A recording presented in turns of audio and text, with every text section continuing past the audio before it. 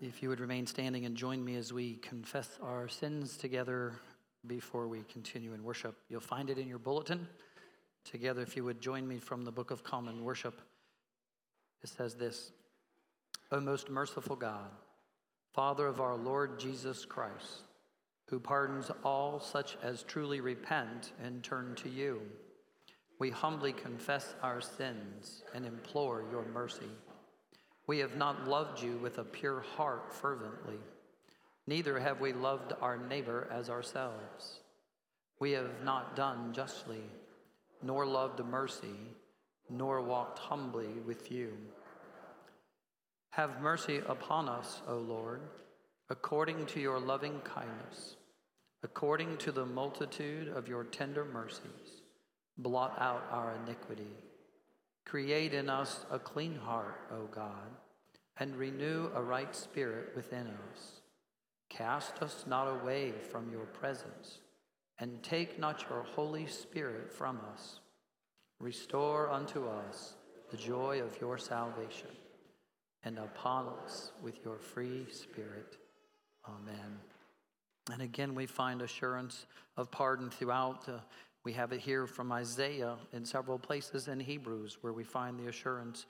Almighty God, who does freely pardon all who repent and turn to him, now fulfill in every contrite heart the promise of redeeming grace, remitting all our sins and cleansing us from an evil conscience through the perfect sacrifice of Christ Jesus our Lord.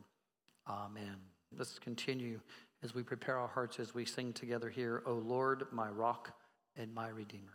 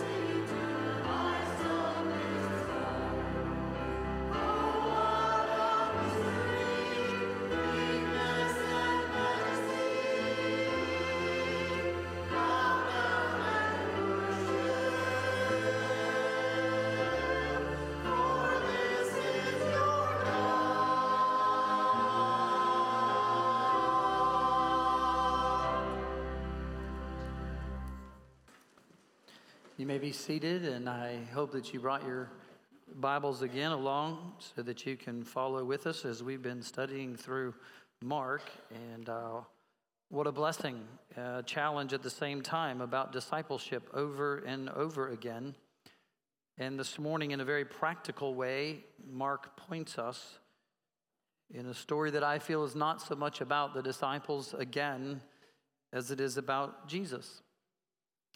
And if you're going to learn about discipleship as we go through it, one thing we must learn is that we also need to be demonstrating what it is we call discipling. If you call yourself a disciple and you're not doing anything, you're not serving, you're not following Christ and doing as he commands, then you don't have the right to call yourself a disciple. And this morning in Mark chapter 10, we begin to see the third time of the passion narrative of the suffering of Christ unfolded in more detail than ever before in Mark, but in a way that challenges us of what it means to be great. If I asked you this morning, how many of you would love to know that you've obtained greatness in life? The hard part of it is we categorize greatness.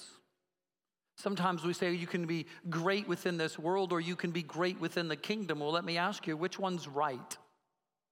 Or is greatness really defined by greatness? Is Scripture true when it defines what greatness is, or do we categorize it to say we can be biblically great and we can also be worldly great? It's almost as if though we call ourselves hypocrites in Scripture, hypocrisy, when we use the word that is literally translated mini masks. That's what it means to be a hypocrite. I'm working at being a great father, but I can take that mask off and be a great worker. I can take that off and be a great husband. I can take that off and be a great pastor. And as long as I find the realm in which I can be great, I can be considered in greatness. But Jesus turns to his disciples and he says, in a nutshell, let me talk to you about what true greatness really is in all categories of life, according to the commands of Jesus Christ. If you're wanting to be great, listen to what Jesus responds and answers on his way to Jerusalem. We've made a turn in the Gospel of Mark, and we are on the way to Jerusalem. At this point in Mark, please understand, Jesus has been with them, walked with them, taught them, trained them, ministered to them, healed them, encouraged them. And today we take the turn in which he now turns and heads toward Jerusalem, the place where it's all going to happen. And this is what he says, beginning in verse 32. Now, when they were on the road going up to Jerusalem, and Jesus was walking on ahead of them, and they were amazed, and those who followed were fearful. And again, he took the 12 aside and began to tell them what was going to happen to him, saying, behold, we are going up to Jerusalem, and the Son of Man will be handed over to the chief priests and the scribes, and they will condemn him to death and will hand him over to the Gentiles, and they will mock him, spit on him, flog him, and kill him. And 3 days later, he will rise from the dead. James and John, the two sons of Zebedee, coming to Jesus, saying to him, Teacher, we want you to do for us whatever we ask of you. I'm going to stop here for just a moment and give you a story. It's almost like your children when they come to you. I hope this has happened to you and that I'm not the only gullible creature out there. And your children say, Dad, I want to ask you something, but will you say yes before I ask the question? You ever had that happen to you? Dad, there's something I want you to do. I'm going to ask you about it, but will you go ahead and say yes, and then I'll tell you what it is? That's kind of what the disciples have done. Jesus, we're going to ask you to do something, but we want you to affirm before we ask it. Here's what he says to them. He said to them, well, what do you want me to do for you? They said to him, grant that we may sit one on your right and one on your left in your glory. Jesus said to them, you do not know what you're asking. Are you able to drink the cup that I drink, or to be baptized with the baptism which I am baptized? They said to him, we're able. And Jesus said to them, the cup that I drink, you shall drink, and you shall be baptized with the baptism which I am baptized. But to sit on my right or on my left is not mine to give, but it is for those for whom it has been prepared. So hearing this, the other 10 began to feel indignant with James and John, calling them to himself. Jesus said, you know that those who are recognized as rulers of the Gentiles domineer over them, and their people in their high positions exercise authority over them. But it is not this way among you. Whoever wants to become prominent among you shall be your servant. And whoever wants to be first among you shall be slave of all. For even the Son of Man did not come to be served, but to serve, and to give his life a ransom for many. Oh, there's a lot when it comes to being greatness. I want to take a moment because I don't want you to focus on the disciples and whether James and John got a chance to be great, because that's not what the story's about. What the story is really about is seeking the true greatness and now being demonstrated by our Father, or Jesus in the flesh, the Father in the flesh, what true greatness really means, what it really means to be faithful and to follow. And so this morning I take you on a journey on how Jesus demonstrated how it is that we can be on the way to greatness. Let me take you on the journey. Write them down, follow along if you want. But it begins in the very first part where Jesus himself demonstrates the greatness in 3 different ways this morning. First of all, he leads the way to judgment willingly. Listen to what the text says when it says they're on the road to Jerusalem, and we all know where that's headed. They have just made the turn. They are now heading to the crucifixion. They're headed to the place that Jesus has 3 different times and now specifically explained to him that he is going to die. And listen to what he says. Jesus walks on ahead of them. Kind of gives us the clue as to why. It says in the text that some of them were amazed and some of them were afraid. Can you imagine what's actually going on into the minds of the disciples when for the 3rd time he's described that your life is now going to be crucified and killed? We're on this journey in which we thought you would be king, crowned above all, and especially ruler of the Gentile world, would be handed into the hands of who? The Gentiles. Talk about a slap in the face. They've been waiting for a Messiah to come that would deliver them from the Gentiles. And now they're going to be delivering the Messiah over to the Gentiles. And yet Jesus demonstrates greatness in not saying, guys, it's going to get tough from here on out. I need you to take the steps ahead of me. It's going to be more persecution. There's going to be a lot of stones thrown. There's going to be a lot of people who are going to be spitting at me. And I want you to protect me. I want you to guard me so that I can stay safe along the way. That's not what he did. The Bible makes it clear, especially in its original writings, that Jesus willingly took the lead to demonstrate that what he was about to face, he would take it and he would take it first. The scary part is the disciples' lives were enmeshed in his. And whatever was going to happen to him was also going to happen to who? To them. So the big question becomes, and leading to greatness, is that are you too, as a disciple, behind Jesus on the way to the persecution that you face? We live in a world today, just like it was with Jesus and his disciples, in which persecution is going to come if you call yourself a disciple. To walk behind Jesus Christ and to obey him and his word and to do what he commands is going to bring about persecution. And are you willing to face it first? Are you willing to be the one that walks in front of those that you're training to be Christian? Have you lived your Christian life in a solitude, surrounded by seminary professors, pastors, Sunday school teachers? How many of you have lived your Christian life surrounded about nothing but Christians? How many of you have ran, you don't have to raise your hand, into non-Christians this past week and had a chance to share your faith? You know, if statistics are true, 8 out of 10 Christians will never fully develop the gospel presentation to another person.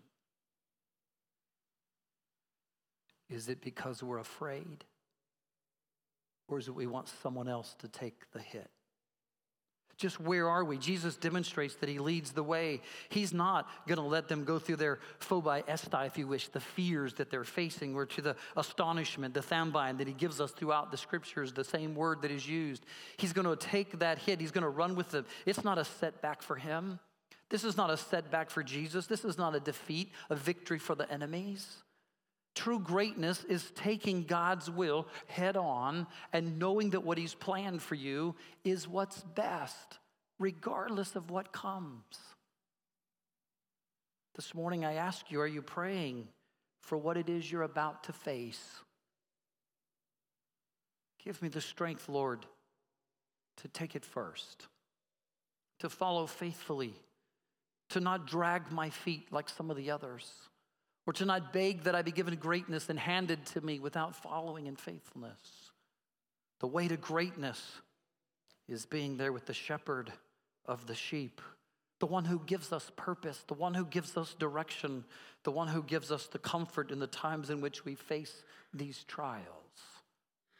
On the way to suffering and shame, Jesus leads the way willingly. As the captain of our salvation, he knows what's going to happen. Some of the liberal writers, as you know, you can go back and study this, says there has to be something wrong with the text. It was probably written in hindsight, that Mark probably went back after the events to write all this in there, because how could anybody really know exactly what was going to happen? You want me to give you the answer how he knows? It's not because he's God. That would be the easy answer. You know why? All he had to do was read Isaiah. All he had to do was read the prophets. All he had to do was read the text. Because what we're hearing about is the fulfillment of the Isaiah prophecies of the suffering servant, of the one who was to come about. And he's the Messiah. He's the one that was sent by God. He could go back and show them in the text, this is what's going to happen to me. This is what I'm facing. This is not a miracle revelation. This is the truth being revealed. The time has come. I left the portals of heaven to be here on earth so that I could be a servant to you. And now's the day. And he leads the way. Not only is he leading the way to this judgment willingly, but he's drinking the cup and being baptized obediently. There's no deterrent. We know how the story unfolds. If you were to look at it theologically, you could talk about his active obedience and his passive obedience. We could describe it in many different ways.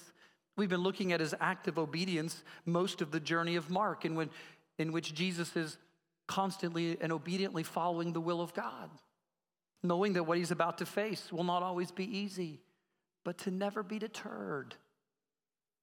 He didn't just go willingly, he went obediently. I remember I've told you many times in the sport realms, that's most of my background. I wish there was more to it. But I remember a coach saying one time, what benefit is there if you win and you didn't play by the rules? Anybody can win when you cheat. I learned that when I was playing cards with the Schwastiks one night.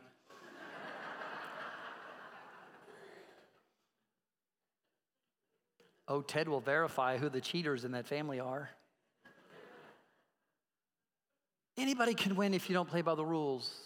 Being a Christian is easy if you don't do it obediently. Being a Christian is easy if it's not willing. Guys, I say this gently to some of our women, and I know you've been to conferences. I didn't just say this because you came back and left me for several days by myself.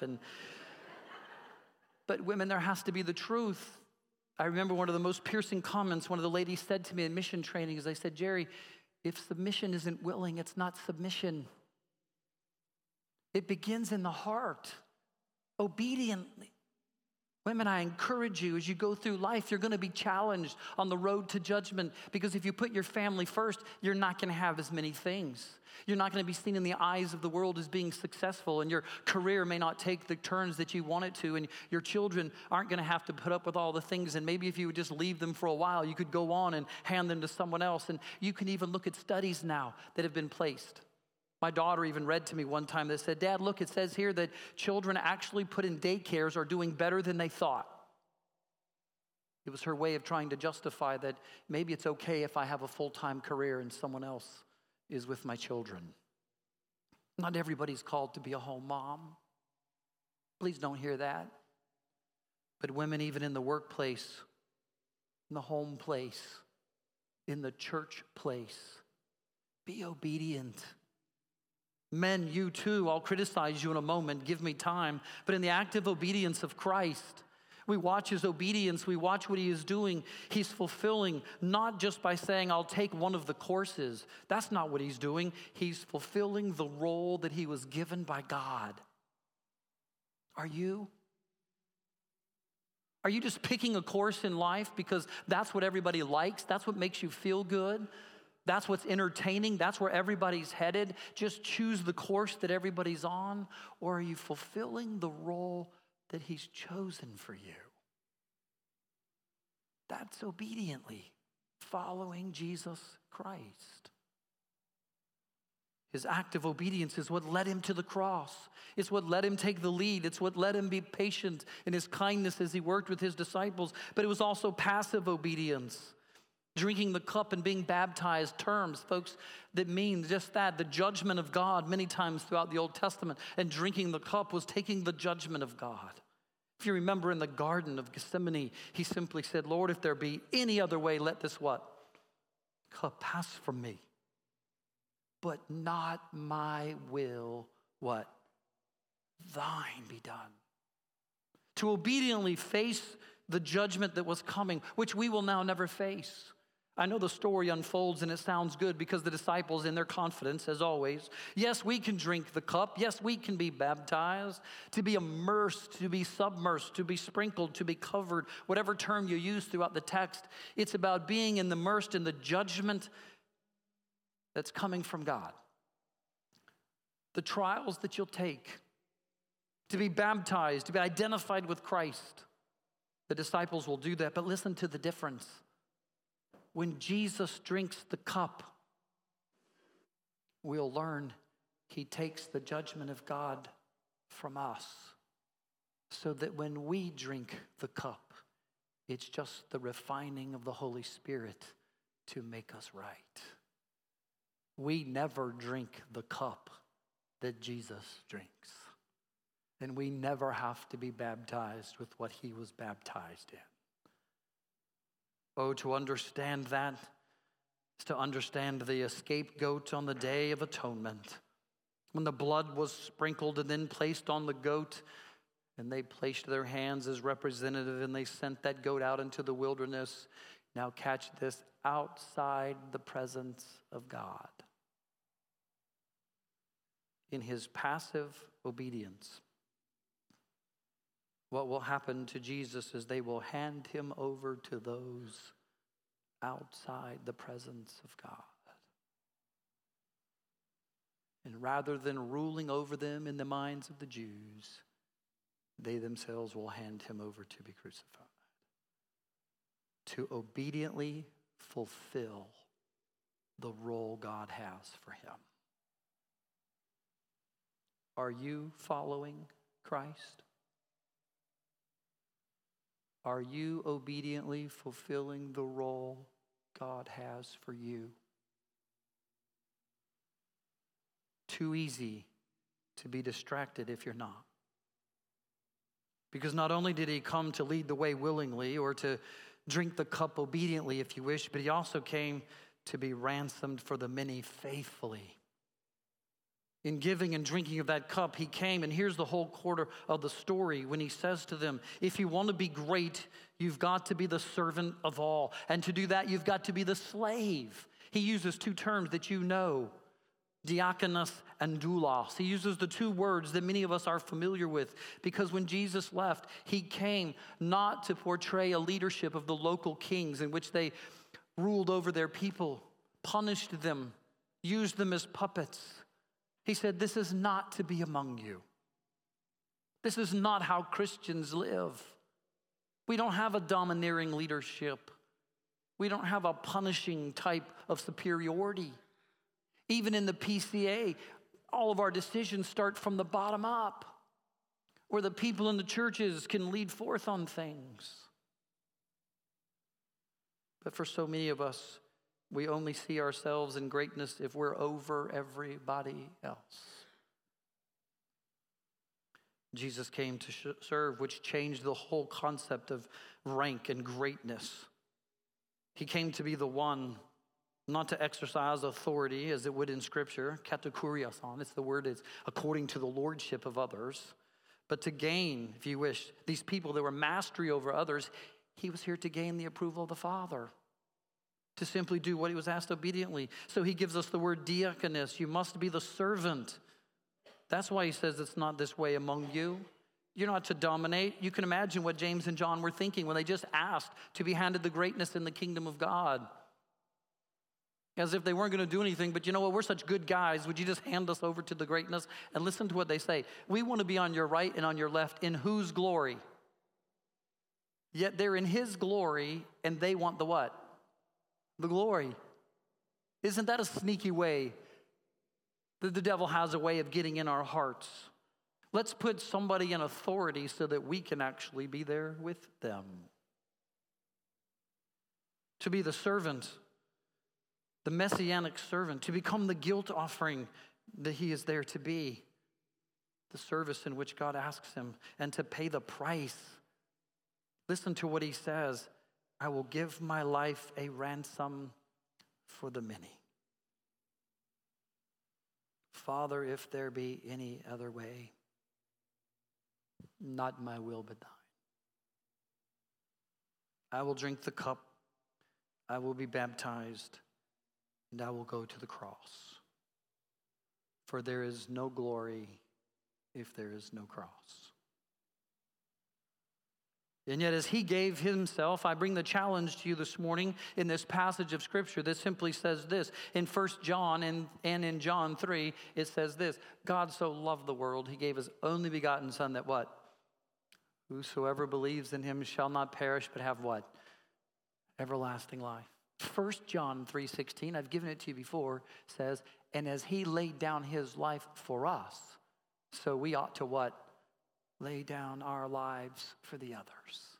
True discipleship, to be a follower of the one who has led the way, to the one who was not distracted, who was not deterred, who was not on a detour at all.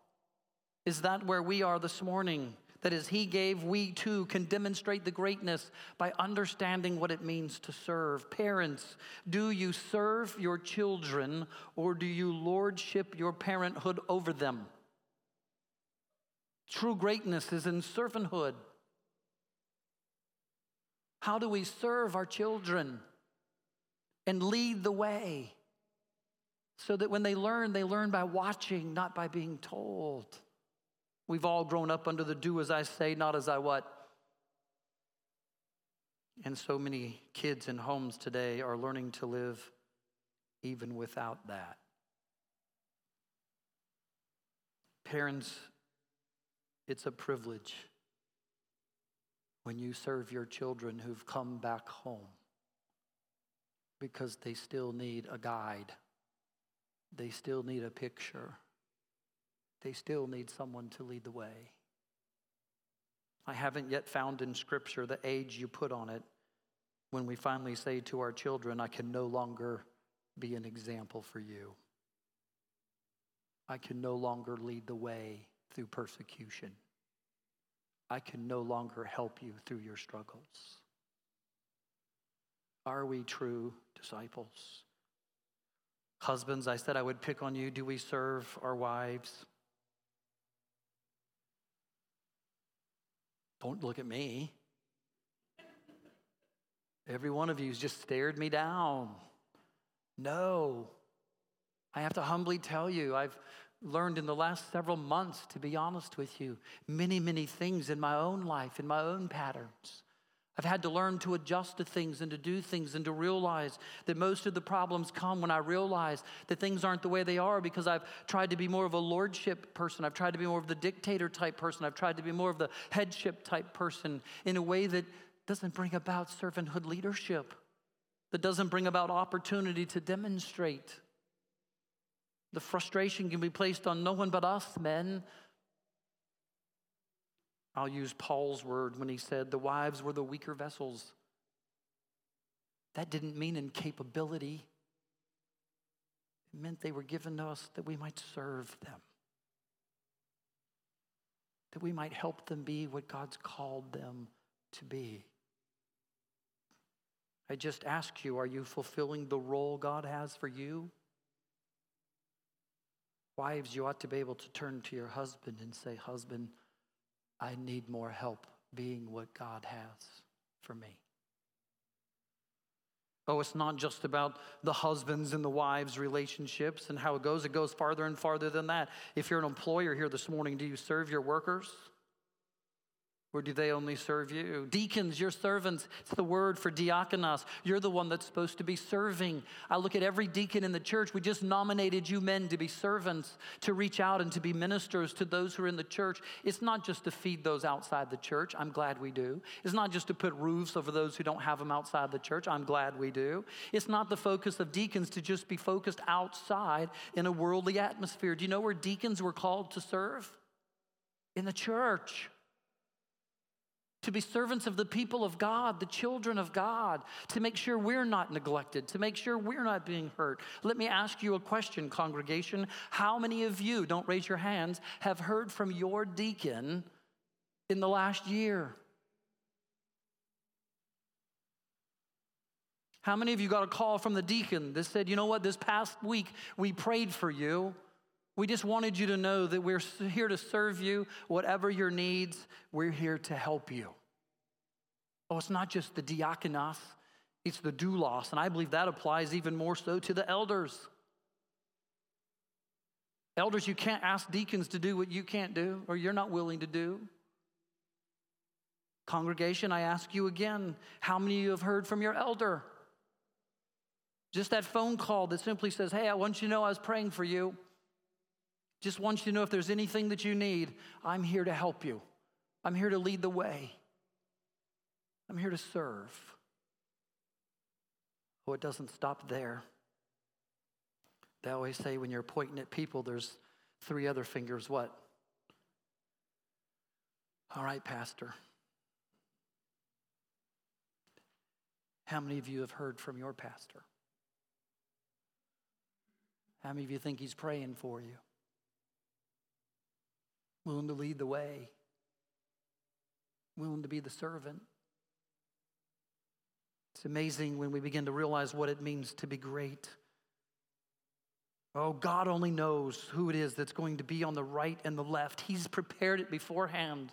As we learned about election, I don't know who it's going to be. Maybe it's going to be one of those childlike creatures, or maybe it's going to be the woman from the well. It might even be James or John, or believe it or not, Peter could be one that's put there. I don't know about you, but I do know who one of the one on one side is going to be. At least I hope. I don't know about you, but I would want to know that as a pastor, I would do anything I could to help you. I would cut down your trees, drag your bushes, put on your shingles, take you to the doctor, pray beside your bed, help carry your casket. Oh, I would mow your yard for you. I would take care of your dogs, watched your children. Oh, I would do just about anything I could. Jesus led the way. He drank the cup. He gave his life. And we should do the same. I don't know about you, but when you ask yourself, Lord, am I doing what you've called me to do? Several times in my life, God has called me on my heart, placed things before me, moved my family from place to place. Sometimes I find myself on my knees saying, Lord, why me? What do I have for Maryland? You want me to take theology to Maryland? They already have it.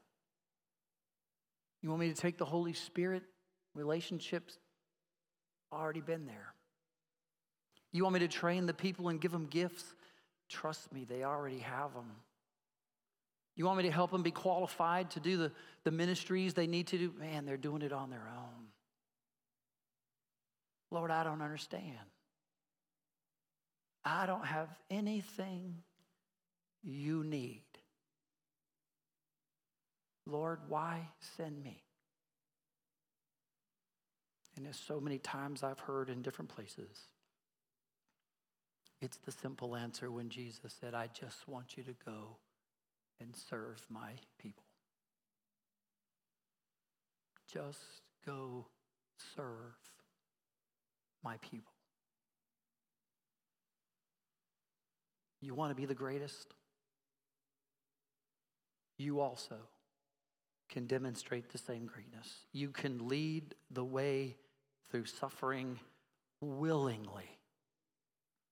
Take the hits. Stand up for the truth, for the word of God. Be proud of what he's faced for you. You can drink the cup. You can be baptized. Not in the judgment of God. You could never take care of your own sins. Jesus did that.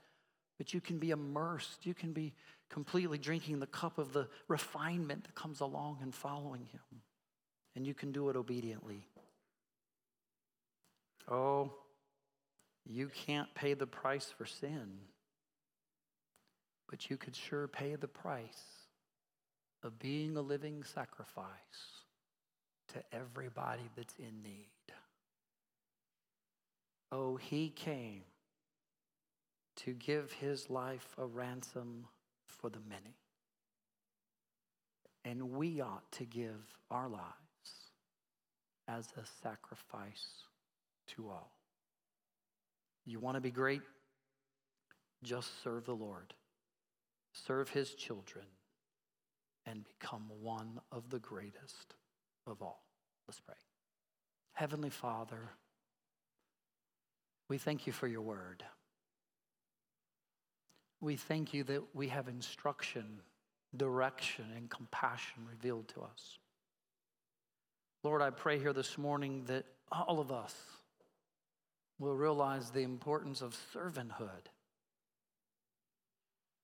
Lord, I pray that we would find it in our lives to be able to lead wherever it is you've called us, whatever it is we're to do, however it is to be accomplished, that we would do it willingly. I ask that as we face the circumstances in this world where we're persecuted for taking a stand on the truth of your word, that we would do it obediently. And Lord, I also pray that when we have to give ourselves as a sacrifice, we would do it faithfully. We want to be like you, the captain of our salvation. It's in your name I pray. Amen. As the choir comes, if you'll stand and turn with me to hymn number 179 as we sing together, Hallelujah, thine the glory.